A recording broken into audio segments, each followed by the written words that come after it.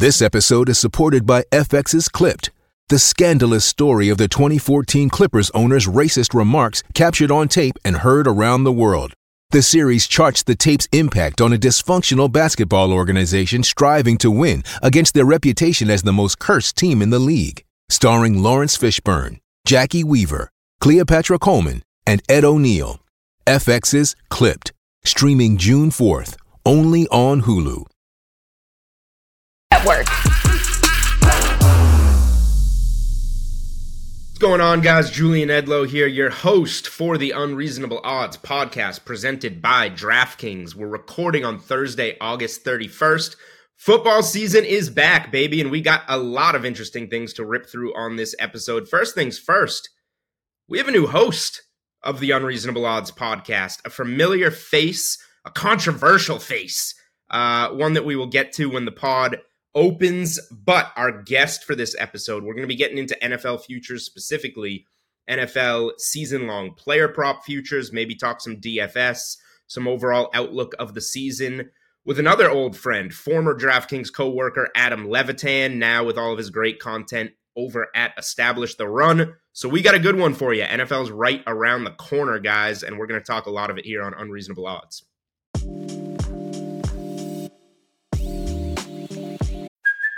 Hey, it's Kaylee Cuoco for Priceline. Ready to go to your happy place for a happy price? Well, why didn't you say so? Just download the Priceline app right now and save up to 60% on hotels. So whether it's Cousin Kevin's Kazoo Concert in Kansas City, go Kevin, or Becky's Bachelorette Bash in Bermuda, you never have to miss a trip ever again. So download the Priceline app today. Your savings are waiting.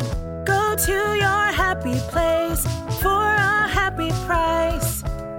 Go to your happy price, Priceline. Alrighty, as promised, this will be one of my final times opening as the host of the Unreasonable Odds podcast. I'm going to transition into a little bit more of an analyst role. Steve Buchanan, who you will not hear from today, still I'm using brief air quotes here, co-host of the show. He doesn't even show to meetings anymore, but he'll be around some this football season. But we're handing the reins over to keep a little bit more organization to the madness of Unreasonable Odds to Mr. Brendan Glasheen. Glash, hello. Welcome to Unreasonable Odds. You couldn't get rid of me that easily, could you? It finally got to this point. The odds were truly unreasonable for me to be here. Yeah. Yes, that's why the podcast is called what it is called. Glash was probably around plus 10,000 to bump into the mix as the host of Unreasonable Odds. But here he is. That is why we are called what we are called. I am very much looking forward to this. I am greatly appreciative of you and Steve. More you than Steve. Steve's done nothing but no show to meetings and podcasts and haze you via text message. Yeah, well, it's more than just text, but we'll leave it at that. Also, Samir, our producer. Over your apartment at night? Get physical? No, the socials. As you know, Julian, we go way back. You've been at the company longer than I have. And Samir and I actually started the DraftKings together back in 2017. So it's been kind of a hiatus. I know there's a lot of moving parts going on here with not just DK, but the sports book, the network. I'm really excited to dive into what should be a loaded football season. It's here. It should be a loaded football season. And we're going to get into the mix with college football. I know it's college football week 1 upcoming this week, and we're going really heavy with NFL. So I would recommend that you go back, listen to our week 0 and week 1 podcast that I have Tim Murray from VSiN on. Go back and listen to the whole college football preview, full hour with Phil Steele. Was absolutely awesome. So that will be the bulk of the college football content. However, we will wrap the show as usual with best bets, and I know Glash and I will touch a couple minutes on that week 1 board. All right, well, Glash, you're the host, so you can go ahead and tease our upcoming guest that we have in the next segment. I don't do this stuff anymore. Yeah, well, throw me right into the fire. Our old friend, yes. Adam Levitan, who now works at Establish the Run. He's done a great job there, getting that up off the ground. It's a fantastic soundboard. For those of you that haven't heard, Levitan used to work at DraftKings. We had him on for weekly spots. He'd come in and do draft coverage, NFL, NBA. He really touched it all. So looking forward to having Levitan.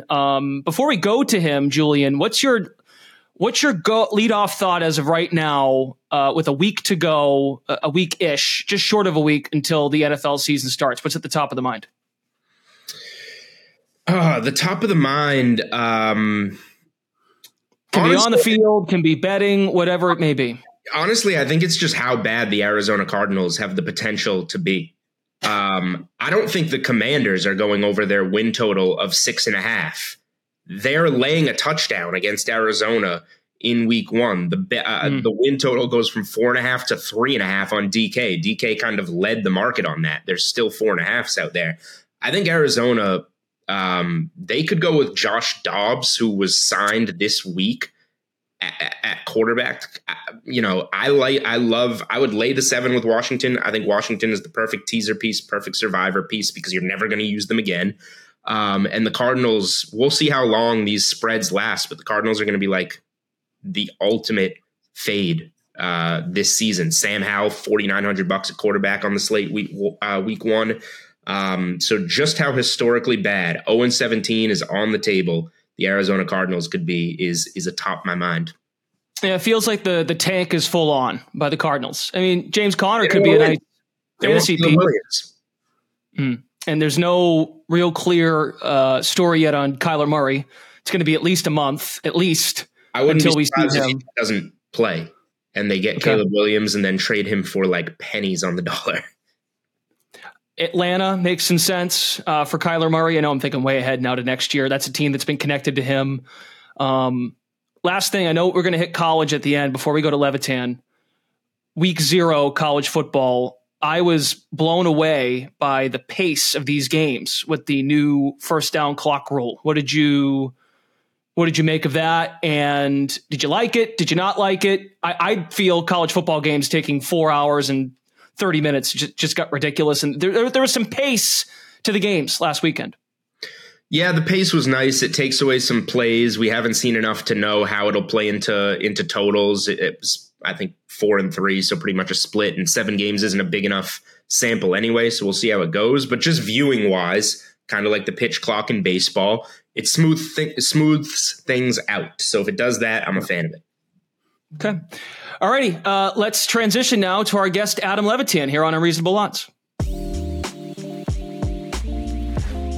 With threats to our nation waiting around every corner, adaptability is more important than ever. When conditions change without notice, quick strategic thinking is crucial. And with obstacles consistently impending, determination is essential in overcoming them. It's this willingness, decisiveness, and resilience that sets Marines apart. With our fighting spirit, we don't just fight battles, we win them. Marines are the constant our nation counts on to fight the unknown. And through adaptable problem solving, we do just that. Learn more at marines.com. Well, hello, old friend Adam Levitan of Establish the Run. He joins Unreasonable Odds. We are presented by DraftKings. Levy, how you been? Good to see you. Yeah, great to see you guys. Great to be back. How's it going? Doing fine. I mean, for now, this is my first rodeo, so we'll see how Julian feels after the first record. How about this? I'll throw you a softball to start us off. With about a week-ish to go, short of a week now, till the NFL season kicks off, what's at the top of the mind of Adam Levitan with less than a week to go? Yeah, I mean, I think that the best ball stuff has actually gotten softer over the last week or so. And so it's very time consuming, but I've been doing my best to get as many drafts off as I can in the best ball streets before that.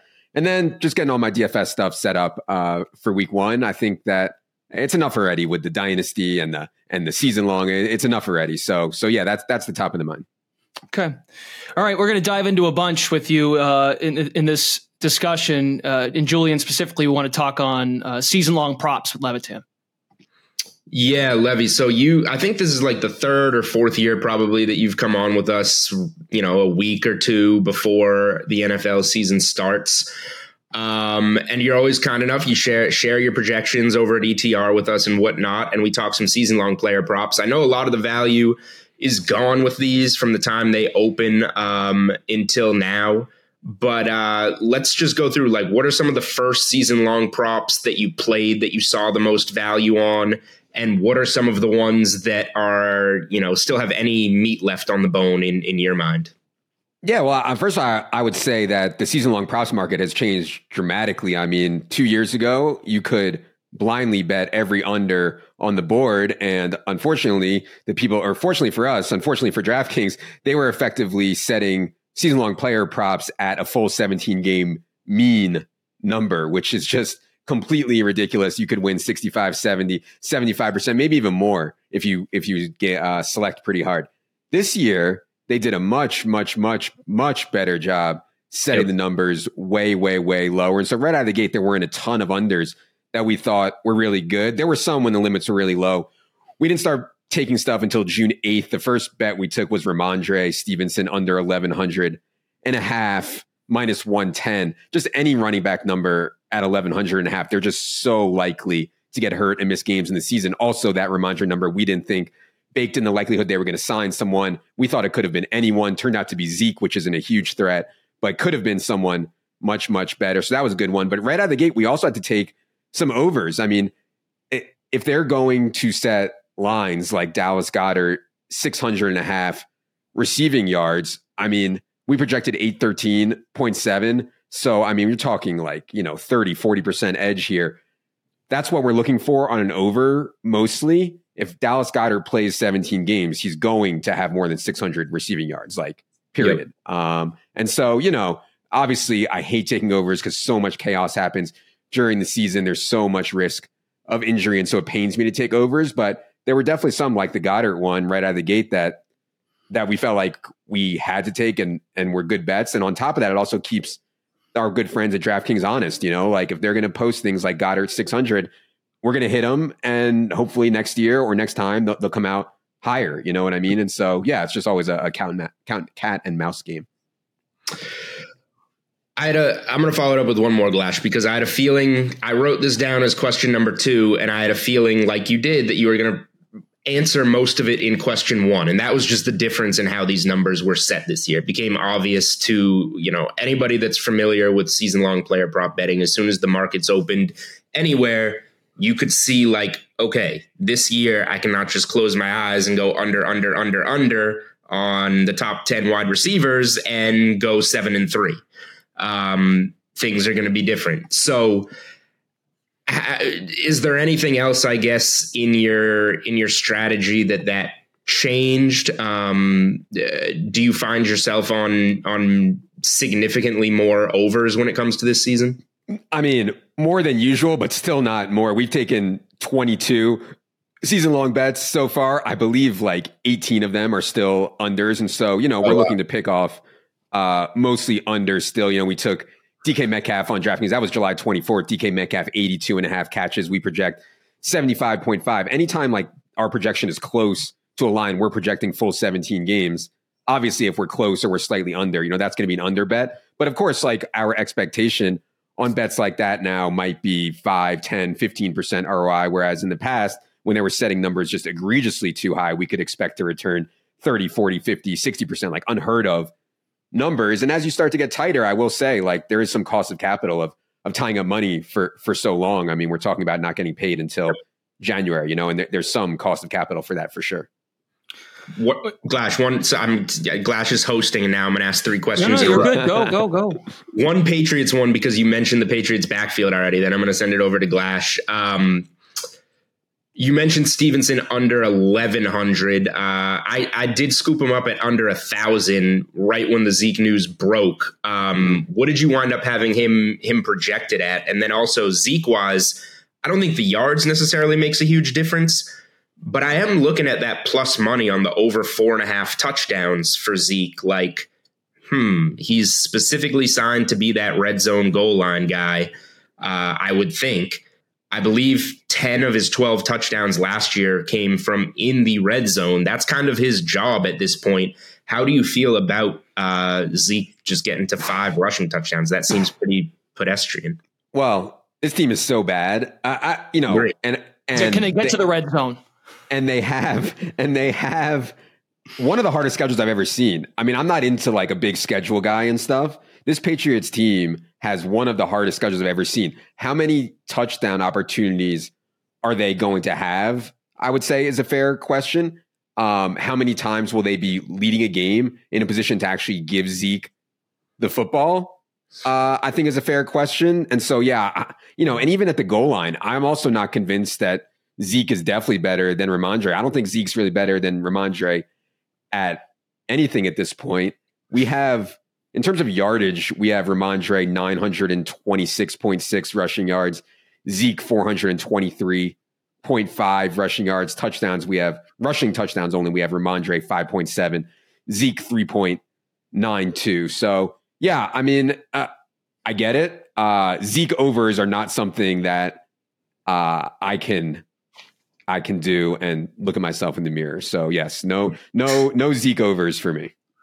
On how they manage Ramondre Stevenson, knowing he'll be up for a contract soon, like that's classic Bill Belichick to bring in not his replacement going forward necessarily, but a guy who can negate any type of upside for him. Same can be said for, just using a Patriots example, let's go get Mike Gesicki. We know Hunter Henry's deal is going to be up soon. And for what it's worth, Mac Jones, his touchdown prop is down to 19.5. That's moved slightly down over the last few weeks.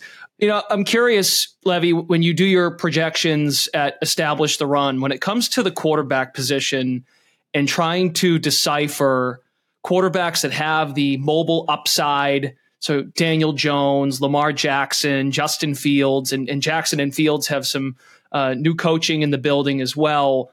How do you go about trying to urge people to not get too cute with passing yards, but also keeping in mind that they have that mobile aspect to their game as well when it comes to the season-long over-unders? Yeah, I mean, they post rushing lines for all these quarterbacks, also especially the rushing ones. And so I think people understand that you can bet they're two totally different things, two totally different markets. So yeah, I wouldn't think about it too differently for the rushing receiving quarterbacks. I know you mentioned the Mac Jones thing. We actually did take Mac Jones on June 20th. We took over 16.5 passing touchdowns on Mac Jones. We have Mac Jones for 23 passing touchdowns. So yeah, we've been a little optimistic on Mac Jones. I've actually taken like one of my favorite emergency backdoor stack in best ball. Or one of my favorites. I have a bunch of them, which is embarrassing, but it's like round 19 Mac Jones, round 20 Hunter Henry and stuff like that. If you need a stack, it's an emergency. And I think they're going to be trailing so much that the volume is going to be there, I think, for Mac in the passing game. So yeah, we did take over 16.5 minus 120 Mac passing touchdowns. Okay. Plus money now at 19.5, plus 110 at DraftKings. Yeah. 19.5 is starting to get a little hairy, but yeah. All right, Levy, let's go over to the AFC West. One of the guys that I kind of liked the over on receiving was Jerry Jeudy, which was initially 875.5. Then you have the Tim Patrick injury, KJ Hamler. It starts creeping up 50, 75 yards. So then, of course, Jeudy gets hurt, and he's kind of up in the air now. How much of a factor do you still think he could be this season? But more importantly, kind of looking early in this season, what do you think, whether it's a DFS angle, a specific week 1 or 2 player prop situation, or a season long one in terms of guys now like Sutton and Mims that just kind of have to be the guys in that Denver offense, especially if it's going to take a step forward at all? Yeah, I thought it was interesting. They also let go of Marquez Callaway, who obviously Sean Payton knew from New Orleans and brought him over. I've heard all kinds of crazy things about Jerry Jeudy's timeline. A normal hamstring pull, maybe a month, whatever. I've heard people speculate.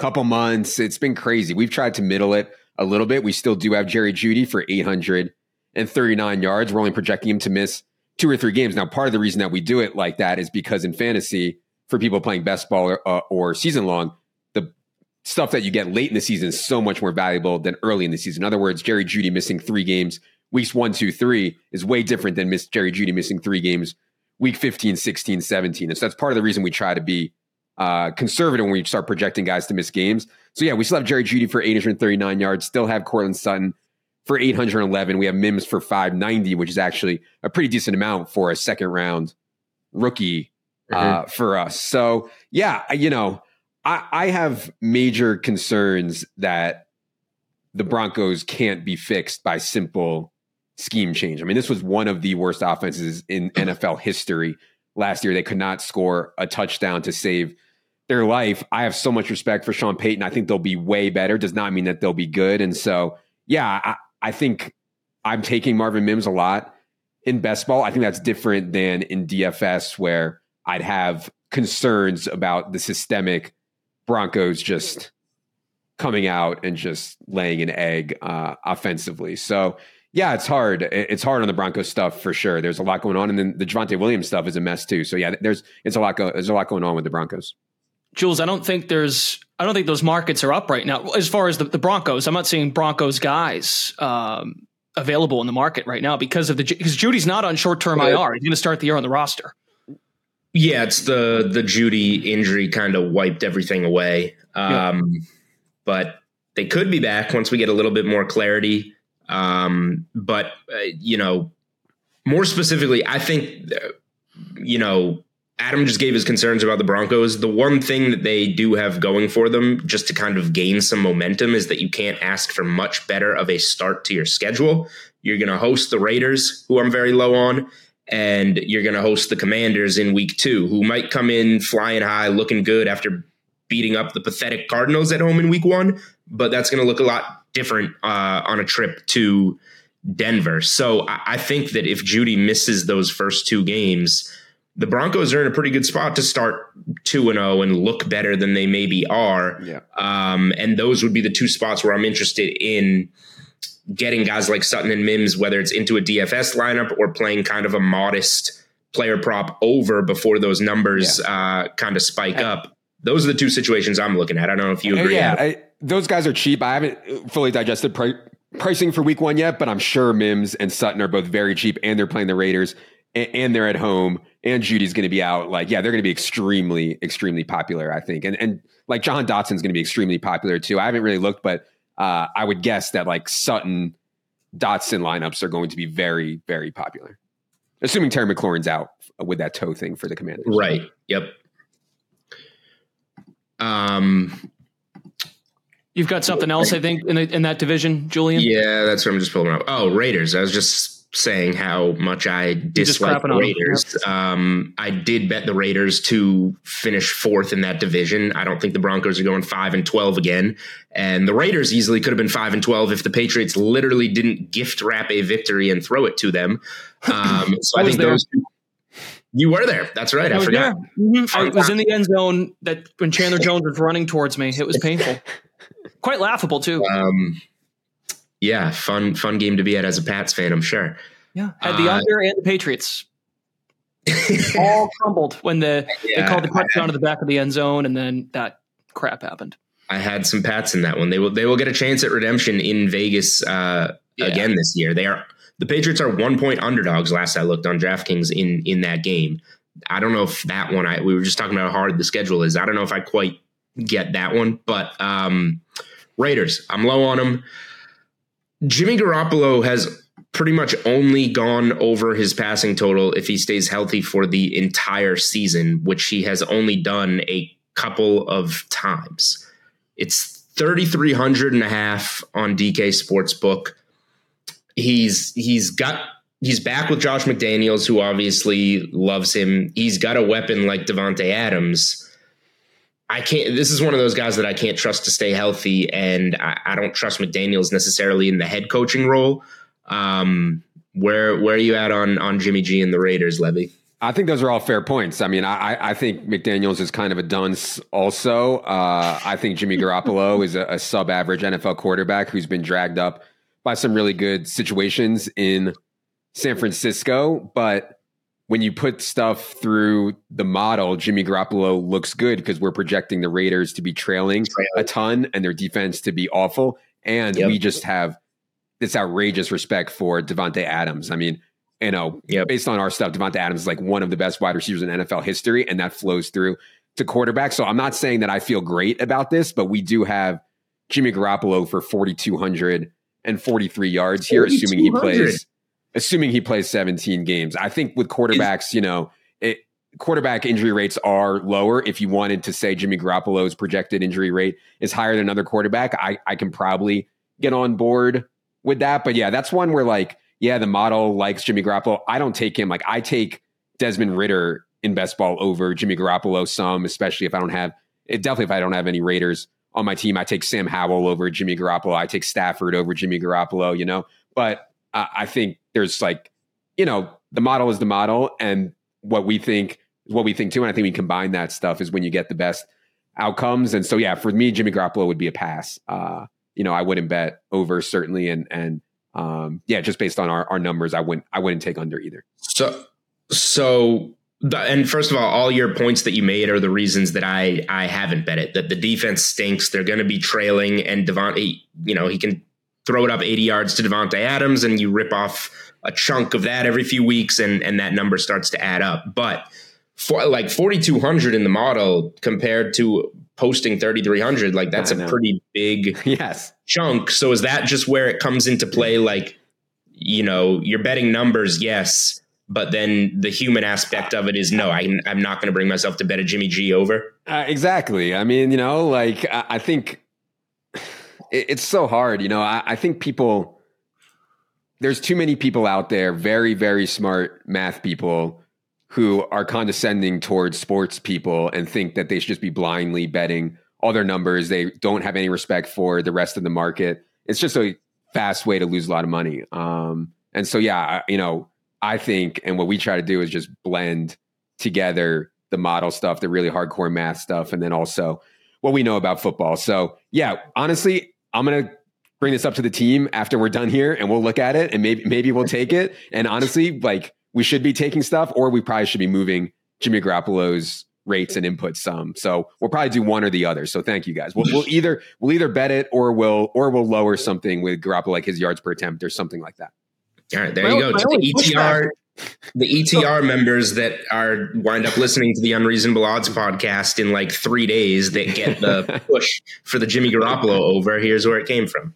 We don't know a lot though about Jimmy Garoppolo as a trailing quarterback though. Right. Yeah. Right. Is that concerning at all, given his win percentage and playing on that game management style with San Francisco, injured or not, when he plays, they're not trailing often. And some of the games he trailed in last year, Kansas City, he threw for 300 yards, but his longest pass was 34 yards. Yeah. Atlanta, they trailed most of that game. His longest pass was 27 yards. Yeah, I don't think it's game manager as much as he needs yak, right? Like that's the thing. Yeah. When you play for San Francisco, you get so much yak, and we'll see how much he can get from these guys in Las Vegas. It's going to be way less than what he got from San Francisco. But to me, that's what he did so well in San Francisco. Just get it to these guys and let them go nuts, just like get it to them in a little bit of space. And he's actually pretty good at that. So yeah, we'll see. Okay. I think Levy mentioned you mentioned Matthew Stafford, and Julian's got a thought on the right. As much as we were just talking before when we opened the show about the Cardinals and how their win total's down to 3.5 now at DraftKings, and as Julian said, DraftKings has really set the standard as far as moving that win total down. But Julian, you don't want to let the Rams off the hook. No. And I do want to get your thoughts, Adam, on the Cardinals. I gave some before you were on at the top of the show after we talk about Stafford. But I bet Stafford under 38.50 for passing yards. I sat on it for a couple of days, and by the time I got around to doing my article on DK Nation, it was already down to 3,700.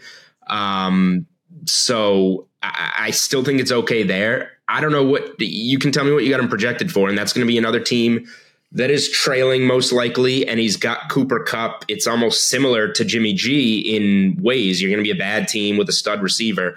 I just have so many offensive line questions and so many elbow health concern questions about Stafford. Like, he's 35, and he, to me, is in a position where, like, if the Rams are sitting there at like 1-6, 2-5, like, I don't see him like sucking it up and finishing the season and trying to play for something. He got his Super Bowl out there. I think there's so many paths, or Cooper Kupp could get hurt. Like, I just think there's so many paths for Stafford cashing this under. When he's healthy, if he plays in 16, 17 games, he gets 4,000 yards every time. I just don't think this is going to be one of those years. Well, we do our projections on 17 game scale, and we have him for 42.97. Now, I would agree with you that there is an incredible amount of risk with Matthew Stafford's elbow, Matthew Stafford's neck, systemic risk with the Rams, like you mentioned. So that's just an obvious one to me. Like, yeah, we have 4,200 for him, but if you put a gun to my head, I would definitely bet under. I mean, it's just like you said, there's just so many ways that it can go bad for Matthew Stafford. So yeah, that would be one that I would bet under. And by the way, these are base projection numbers that I'm giving to you guys. In our rankings, we layer in other things such as ceiling, upside case, and we have no upside case on Matthew Stafford, and that flows through the rankings where Matthew Stafford isn't ranked very high. Whereas someone who has a chance like Sam Howell, we have a pretty decent upside case on Sam Howell, even though we have him for worse in base. So in the rankings, it comes out that Sam Howell is higher than Matthew Stafford, if that makes sense. So yeah, it's easy to discuss things just on one number here, but obviously it's really hard to boil everything down to one number. I agree with you. I would feel decent about the Matthew Stafford under, even though we do have 42.97 there. All right. Glash, Glash basically asked me the question that he asked you off the top of the podcast, is give me an overall thought on the NFL season. And I told him that I think that the Arizona Cardinals have the potential to be a historically bad team. The moves that they've made in the last, whatever it is, week to 10 days told me everything I needed to know. I had no under 4.5 a while ago. Now I am loaded up on under 4.5 because in one day they take 3 starter level players and just say, we will take anything we can get in return for them. And then a few days later, go to whether it's Josh Dobbs or Clayton Tune at quarterback. If it's Dobbs, the dude's going to be learning everybody's name as he's throwing them the ball in week 1.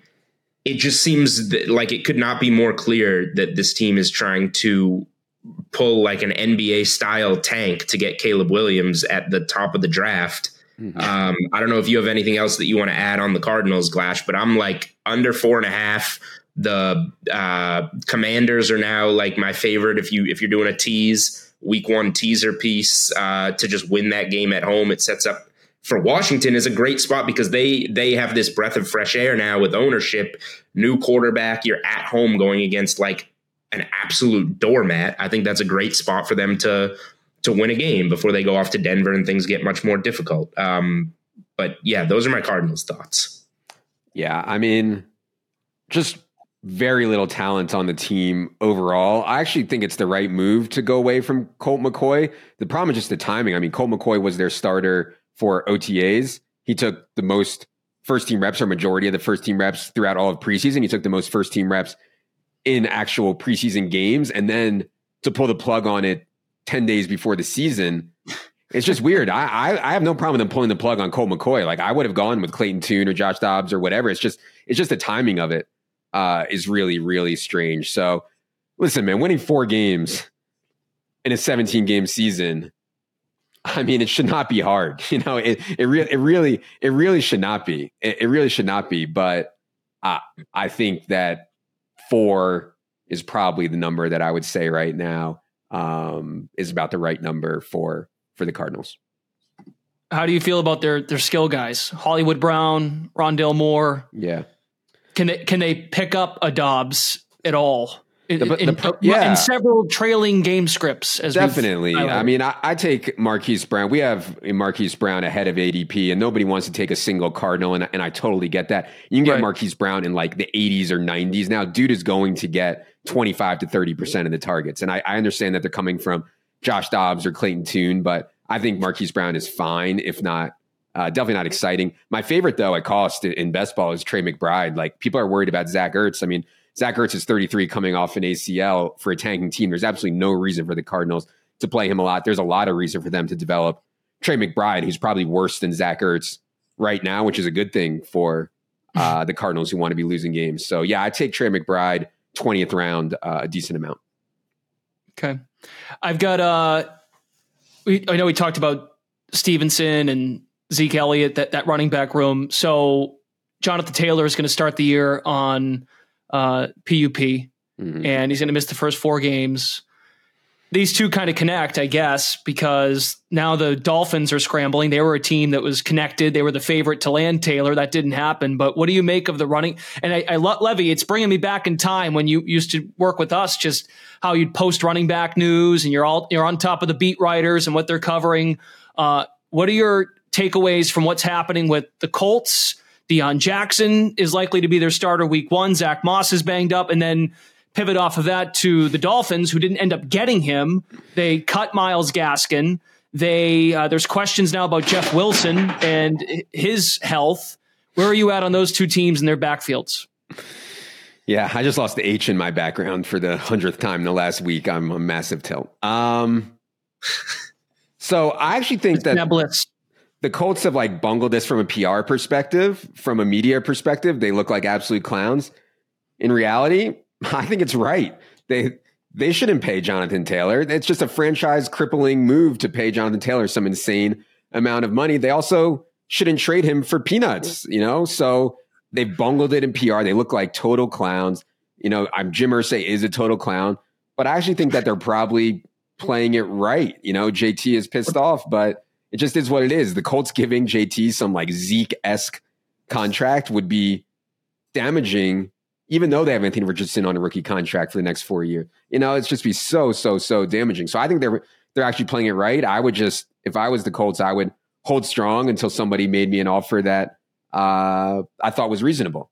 The Dolphins thing is weird, man. Like if they knew that Jeff Wilson was going on IR, why let Myles Gaskin go? Why not offer a little bit more for JT if you think you're in a window to win right now? So, yeah, the Dolphins thing is weird. I don't think that they can get by with Mostert, Salvon Ahmed, and Devon Achane for very long. I think Mostert's 31 years old, really likely, ton of injury history on Raheem Mostert, really likely to get hurt. Achane wasn't showing a ton in camp. Doesn't mean that he can't. So, yeah, I think that Dolphins are going to have to make a move. We'll see if they do it before week 1. The latest, too, is Chris Ballard, the Colts GM, actually said he thinks there's a chance they can repair the relationship. Yeah. By paying him, of course. You can money is all that matters. I mean, you can repair anything with money. I mean, there's no doubt about that. Levy, last I looked, I did see Mostert at 500.5 rushing yards. I'm seeing if that's still, if any Miami stuff is still up there.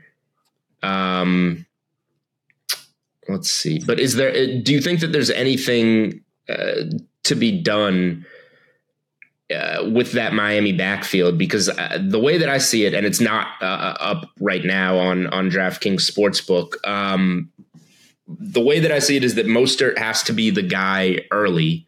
And we've seen Mostert, like when he's healthy, he goes well over this. He played 16 games for Miami last year. He had almost 900 rushing yards. The season that he played a full season for San Francisco, he had almost 800 rushing yards. There was a season in there, one of his last with San Francisco, where he only played half the season. He played 8 games, but he had 521 rushing yards. He can get there.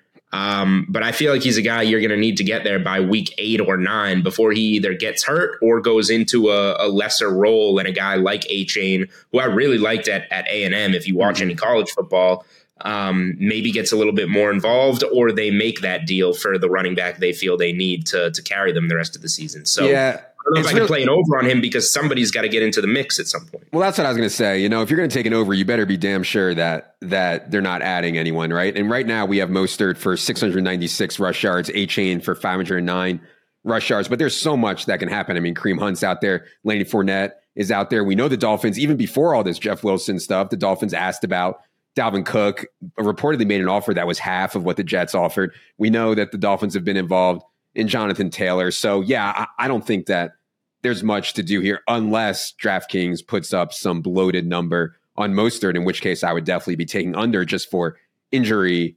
and the chance they add someone. Like if they put up Mostert 650 rush yards or 700 rush yards, like to me, that's an under bet on Mostert there.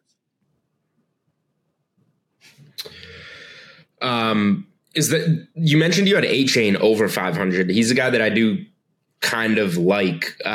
Is he a guy? I don't think we're going to see a season long on him anywhere. But is he a guy like week to week when he maybe steps into one of those spot starts that they could be mixing in that you would like from like a DFS or single week player props? Yeah, I mean, we have A-Chain ranked pretty high in season long just because we think his role is going to grow, and we think his skill set is really good for what Mike McDaniel wants to do. And so, yeah, we have A-Chain still as the best season long pick of the bunch. Obviously, we don't think A-Chain is going to be a big contributor weeks 1, 2, 3, et cetera, stuff like that. And I know that drives people crazy, but the most important times to have the best players in fantasy is at the end. And yeah, I am very optimistic on Devon A-Chain by the end of the year being a pretty big factor. In DFS, it's going to be, I probably need to see it first on A-Chain, definitely for cash, definitely for small field. I probably need to see it on A-Chain first, just because I don't know exactly how they're going to use him. But yeah, I think for large field stuff, like right out of the gate, I mean, if I was playing the Millie Maker in week 1, I would for sure have an A-Chain team just because nobody thinks he's going to be ready out of the gate. But if he is, I mean, it could be really nice. They have to have some semblance of a running game too, right? Because of Tua's health. I know they have Hill and Waddle. They want to. I mean, their offensive line, I think we have their offensive line as the second worst in the entire league behind only the Titans. I mean, they have some major concerns. So yeah, we'll see. I mean, I agree with you. Keeping Tua upright, obviously the priority, but guy plays quarterback in the NFL. Like he's going to get hit. You know, it's going to happen there. You can't really avoid it.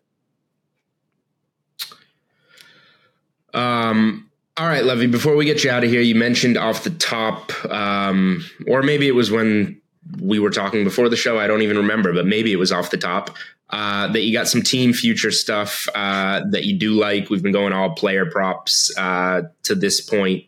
I've kind of showed my hand on some of the teams that I do and do not like, but the stage is yours. What are some of the teams that you're higher on, lower on? How are you backing them or fading them? Yeah, I've taken so much, man. I mean, I have a sheet of so many futures here. We'll stick to the strengths. Yeah.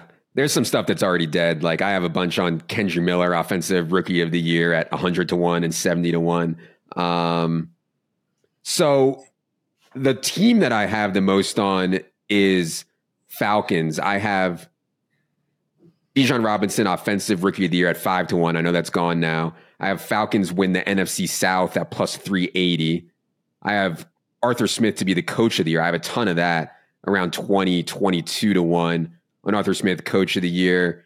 I have Falcons to be the last undefeated team at 39-1 and 42-1. Wow. So, my take on the Falcons is that this offensive line, they've put so much effort into this offensive line. They have put so much effort into the skill position players, and I know they don't use them right always, but Bijan, Pitts, London is incredibly strong. They have the second easiest schedule in the entire NFL, and it's not even close. Saints are the only one with an easier schedule. And I just think that Arthur Smith, I know we hate him in fantasy. I think he knows what he's doing in terms of actual NFL football coaching. So I've said all this without mentioning Desmond Ridder. It's like the one big question, which I understand, and that's why people don't want to be in on the Falcons. They said the same thing last year about Jared Goff. I mean, I had like a small village on the Lions last year in various futures. A lot of it didn't come in because I had a lot on Lions to make the playoffs and Dan Campbell, coach of the year. But all the overs on their win totals, and obviously, they started off really bad, 1-5. And then got it going. I see a lot of parallels between the Falcons and the Lions this year. Lions last year, Falcons this year. And so, Falcons is probably the team I have the most on. How do you feel about, speaking of the Falcons, how do you feel about Drake London and his receiving prop total? I think Drake London is an awesome 825.5 is where NFL. It's at right now. Yeah, I'll check what we have. I think Drake London has shown an ability to earn 30% of the targets in a game, which very, very few NFL receivers can do on a consistent basis. Dude is just an absolute stone cold baller. Obviously, this team did not throw very much last year. We're projecting them to throw a little bit more, just natural regression, because they were so outrageously run heavy last year. We're not expecting them to throw a lot, though, but just a little bit more. We have Drake London for 872 receiving yards here. There's just so little competition, I mean, we have Mac Hollins for a decent amount here. We have Mac Hollins for 391 receiving yards, but man, beyond that, it's like, God. And especially if you think that they're not going to feature Pitts. I mean, Drake London could be seeing, even if they only throw it 25 times in a game, Drake London could be the guy getting 7, 8, 9 targets on those 25 attempts. And so, I like Drake London. I prefer Christian Watson over Drake London in fantasy, but I do take Drake London also. What about, is there another team that's on your mind besides the Falcons as far as who's the second most, the team that you have second most invested in? Yeah, probably Seahawks. I have Seahawks plus 260 to win the NFC West. I have Kenneth Walker, Offensive Player of the Year, which I don't really like that much anymore, but I've took this on July 22nd. I got 130 to 1 on Kenneth Walker, Offensive Player of the Year. I have Seahawks to be the top seed in the NFC, 15 to 1. Seahawks over 9.5 wins, plus 125. I have Jackson Smith and Jigba, Offensive Rookie of the Year, which I'm sure you get a better price on now since the injury, but I took it before the injury, and that was 15 to 1.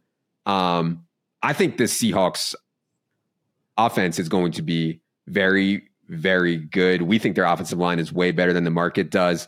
Geno Smith led the entire NFL in completion percentage over expected last year, over 17 games. I mean, you don't do that and have it be a fluke. So, I think the 49ers clearly have the most talent in that division, but weird things can happen, and I think Seahawks are set up pretty well. We know the Rams and the Cardinals are total dust.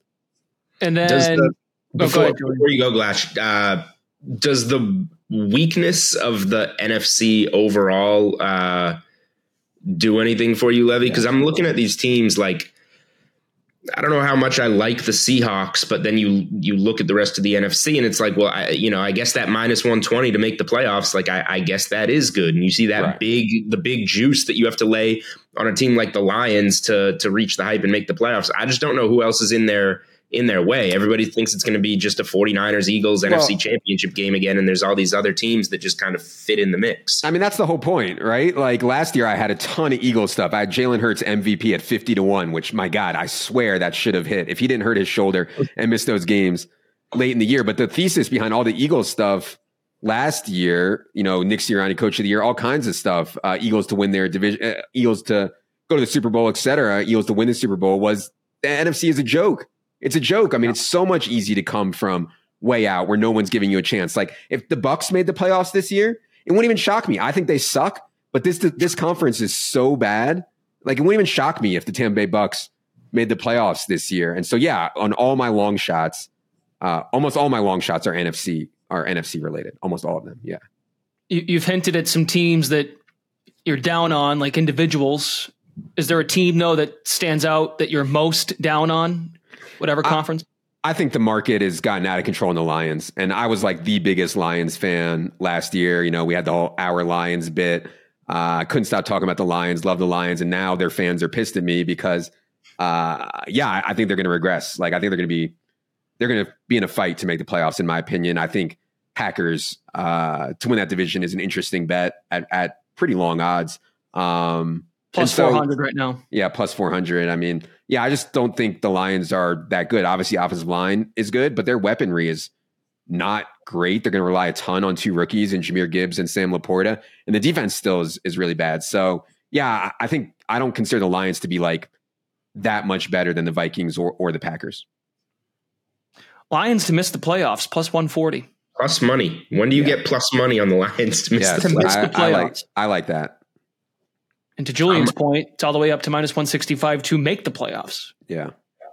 I'm with you on there. I see the Lions regression. I meant to, before we go, we're going to wrap, I promise. I meant to ask you one more player prop thing though, because we talked a lot of Commanders and Sam Howell.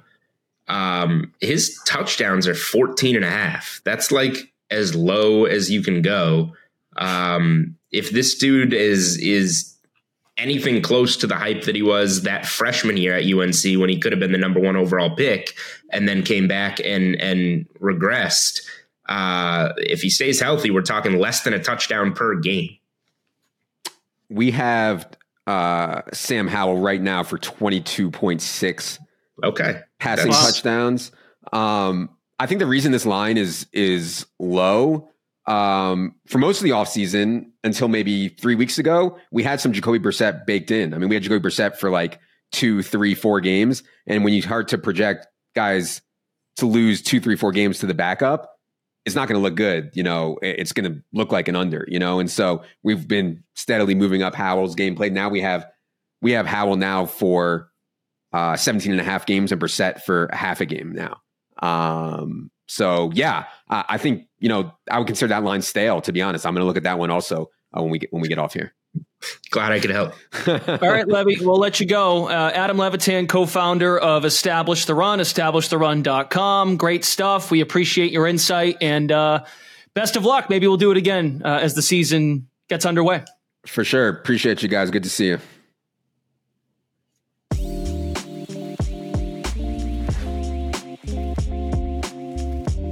Hey, good stuff from Levy, as always. Enjoy his thoughts before the season begins.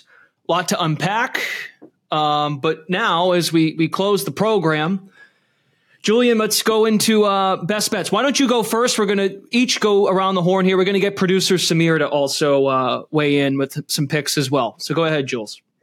All right. Well, I will start with the one that ties back to the NFL podcast and the segment that we just had with Levitan. I'll give it out at the fresh number of 3,700.5, and that would be the under on Matthew Stafford's passing yards. Obviously, Adam said that is the side that he would take if he had to, but I have a little bit more conviction, I guess, than he does that I don't trust Stafford's health. I don't trust Cooper Kupp's health necessarily outside of that massive 2,000-yard season, which he's going to need Cooper Kupp if he wants to get over 3,700. I don't trust the Rams' offensive line. I think they have one of the worst offensive lines in the NFL, which should directly relate to Stafford taking more hits at his age with a banged up elbow, with a banged up neck.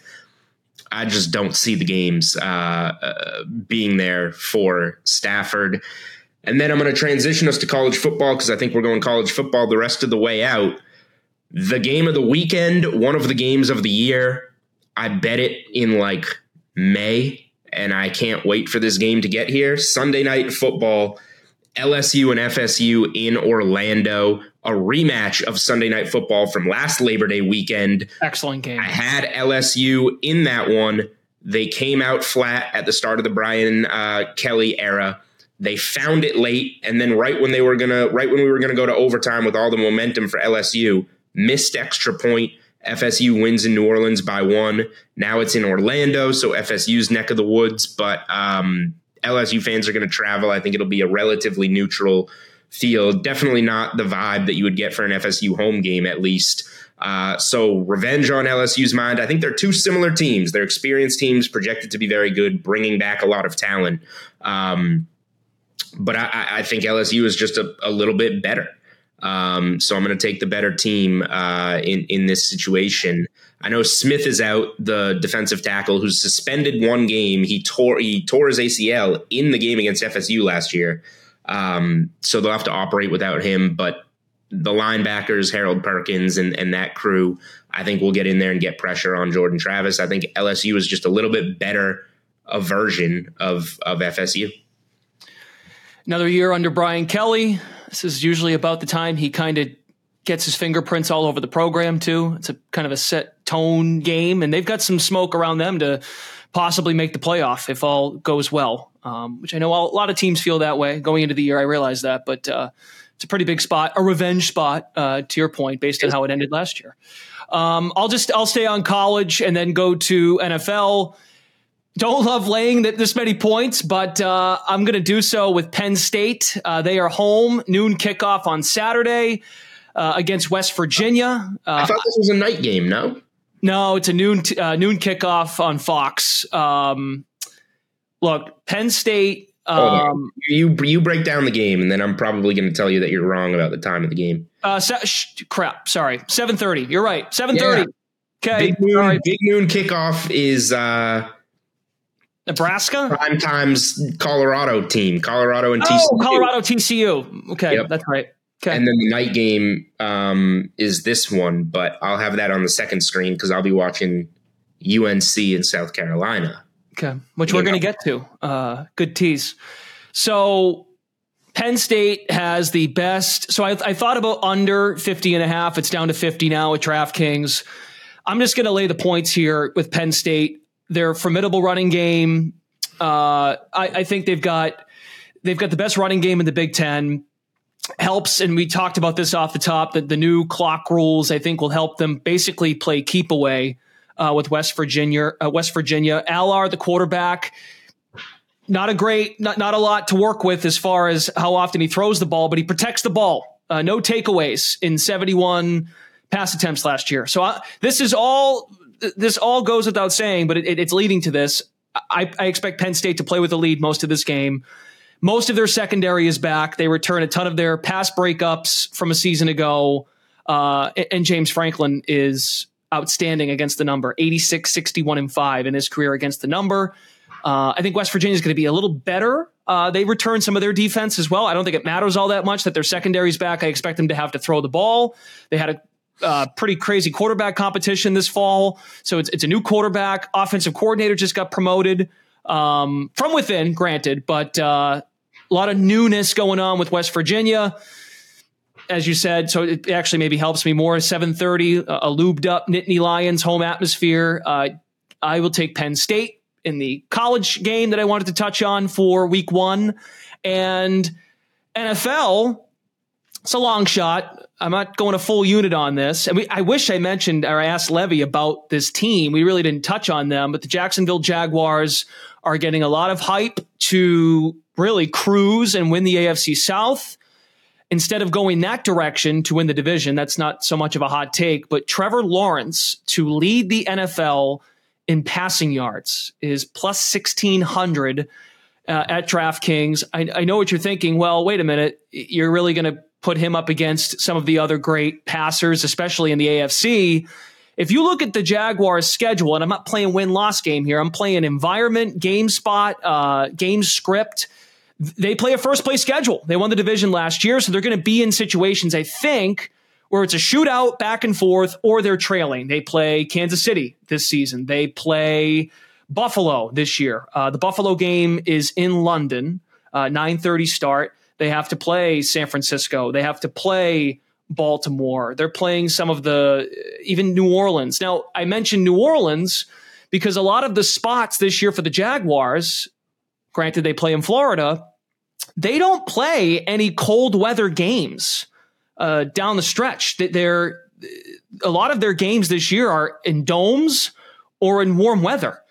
Like they're at Cleveland in December. That might be the one spot, but they're in Houston in November. They're at New Orleans in October. They're at Pittsburgh, which is October. It's not quite frigid. And I should have probably led with this. I'm a big believer. This is really year 2 for Trevor and Doug Peterson. Trevor Lawrence behind Patrick Mahomes was the second best quarterback after Thanksgiving last year. The numbers don't lie. I'm a big and I know there's questions about their offensive line. I have them too. Ridley, Kirk, Evan Engram at tight end. I think he's got the weapons, and the game scripts are going to play out for Trevor Lawrence to lead the NFL in passing yards. Samir, you've got a couple as well before we let you go. So we're going to hear from Samir for the first time today. Yeah, kind of bouncing off of your Trevor Lawrence takes there, Glash. I am kind of tailing you with the Christian Kirk touchdown over at 5.5. I like this for a couple of reasons. One, he's done it 2 of the last 3 seasons.